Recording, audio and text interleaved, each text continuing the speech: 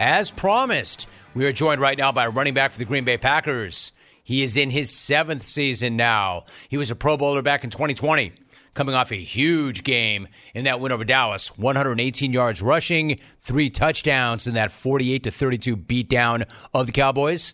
The Packers are 10-8. They've won 4 straight. They play the Niners in the divisional round in San Francisco. We are joined right now by running back Aaron Jones.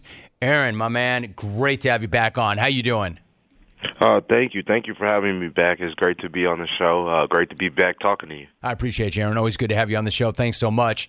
I also understand the 24-hour rule. I know it applies to the postseason as well. You're all in on the Niners. I get all that. But how pumped were you and your teammates to make the statement that you did in blowing out the Cowboys and becoming the first 7 seed in league history to win a playoff game? We were very proud. A lot of people didn't believe in us coming in, but that didn't matter. We believed in each other. We know we have everything that we need in the locker room to get it done. And ultimately, the game has to be played between the lines. Analysts can't pick and choose who's going to win. The players are going to choose who wins once it's played. Aaron Jones joining us. You knew, and I kind of got a sense of it because I spoke to your teammate, defensive tackle Kenny Clark, on Friday, and he told me, and I quote, "We're definitely going to surprise a lot of people," end of quote, on Sunday. I mean, was that the overall vibe in that locker room, that despite being an underdog, y'all were prepared and expecting to go into that house and shock the football world? 100%. We expected that. But like I said, we believed in each other. We know we set our standard a few weeks back, and we've been playing to that high standard. And we know we can continue to communicate, be disciplined, and execute the game plan that's called. We would be successful, and I think that it showed out there. So, Aaron, when you talk about setting the standard a few weeks back, I mean, did it kind of just happen organically, or was something said by any of the players, any of the leadership? How was that standard set a few weeks back? It just kind of happened organically. We felt like we were close all season. We were in every game. We were going through that stretch where we were losing, but our process was right during that. Guys were still happy to be here, coming to work, practicing hard, working the right way. The result wasn't there. We were losing by 7, losing by 3, or whatever it may be. But we knew if we stuck together, that we would get it done.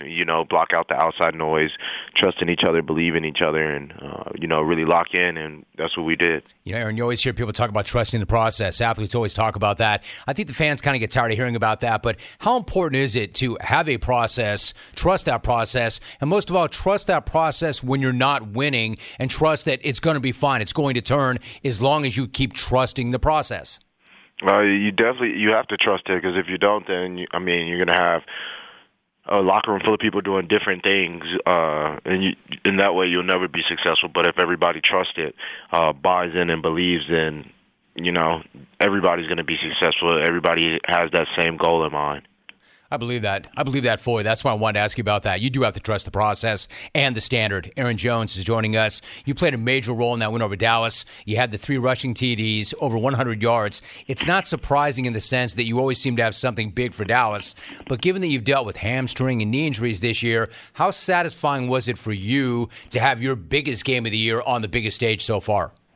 It was very satisfying. I came out a couple weeks ago and felt like I was getting back to myself, and then been able to play the way I wanted to play, been explosive, and I think that's just carried me on into the playoffs. And then, like you said, a little added being at Cowboys Stadium. I'm from El Paso, Texas, so I had a lot of family and friends and college teammates there as well.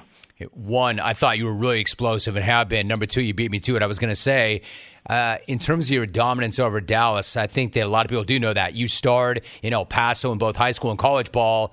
Is it, and it's always business, and then it's always personal no matter what, is it a little more personal against Dallas? We were in El Paso is nothing but Cowboys fans, so I got to walk around with a peace of mind there. no one there can say anything to me, so it's a pretty good feeling. I see you working. Aaron Jones joining us. What about Jordan Love? I thought he was incredible in his playoff debut. In fact, almost perfect. Like literally almost perfect. The last time you and I spoke in June, you told me you liked what you had seen from him in OTAs. But at that time, did you see him doing the things that he's doing right now? Yes, sir. I mean, and you can go back and listen to other shows or whatever as well, and see me speaking highly about Jordan. We knew what we had in this building. Everybody else just didn't know. And they're quick to rush to judgment, but that's why we have guys around to protect him. We lift him up, and we defend our quarterback at the end of the day. And look at him. Look at his confidence. Look how he's playing. If he would have listened to the outside noise, who knows? But we're not there, so J Love's going to keep balling, and we're just excited and happy for him. Just to silence all the critics and naysayers. Right, and he, to me, like, as great as the guy is, and I'm really amazed by his playmaking, man, it's his composure, dude. Like, for him to step in and follow who he had to follow, and with all that expectation, and he's just handling it like he doesn't even blink, he doesn't flinch. It's amazing to me. And then you've got the team itself, Aaron. Like, for instance, the roster is the youngest roster of any team to make the playoffs. You've got a ton of first and second year players making contributions. Like, we're all led to believe that experience was supposed to make such a big difference in the playoffs, yet it looked like the Cowboys were the ones who never looked comfortable, and you had a bunch of Packers who had never even played in a postseason game that settled right in. How do you explain that? What was going on? We've been in a playoff situation for now, 4 weeks? This was our fourth week. If we didn't win those last three at the end of the season, we wouldn't have even made it to that game to play the Cowboys. So we've been in a playoff mindset, in a playoff mode. These guys are brought here with and we tell them, hey, you're here for a reason. We need you. If you're not playing right now, at some point we're going to need you. You're going to be a key part of this. And it always turns out. Look at the receiver room. Look at the tight end room. We got, like you said, a bunch of first and second year guys, and you can spread the ball out, and all of them can have a day. Yeah, Aaron, there's enough to worry about when you're your guy. When you're anybody on an NFL roster, there's enough to worry about in worrying about yourself and worrying about what you can control. How have you approached being a guy who's been there and seen all these things and now leading from the front and being able to impart the knowledge, the things you're telling me right now, to the younger guys? How are you approaching that aspect of leading a young team? Being selfless, knowing it's not just about you or it's not all about you, putting other people first. I feel like that's the biggest, and then just leading by example as well. You can set the tone, you can set the standard for them to follow, and that if somebody sees how hard you're going, they're going to go just as hard to match your intensity.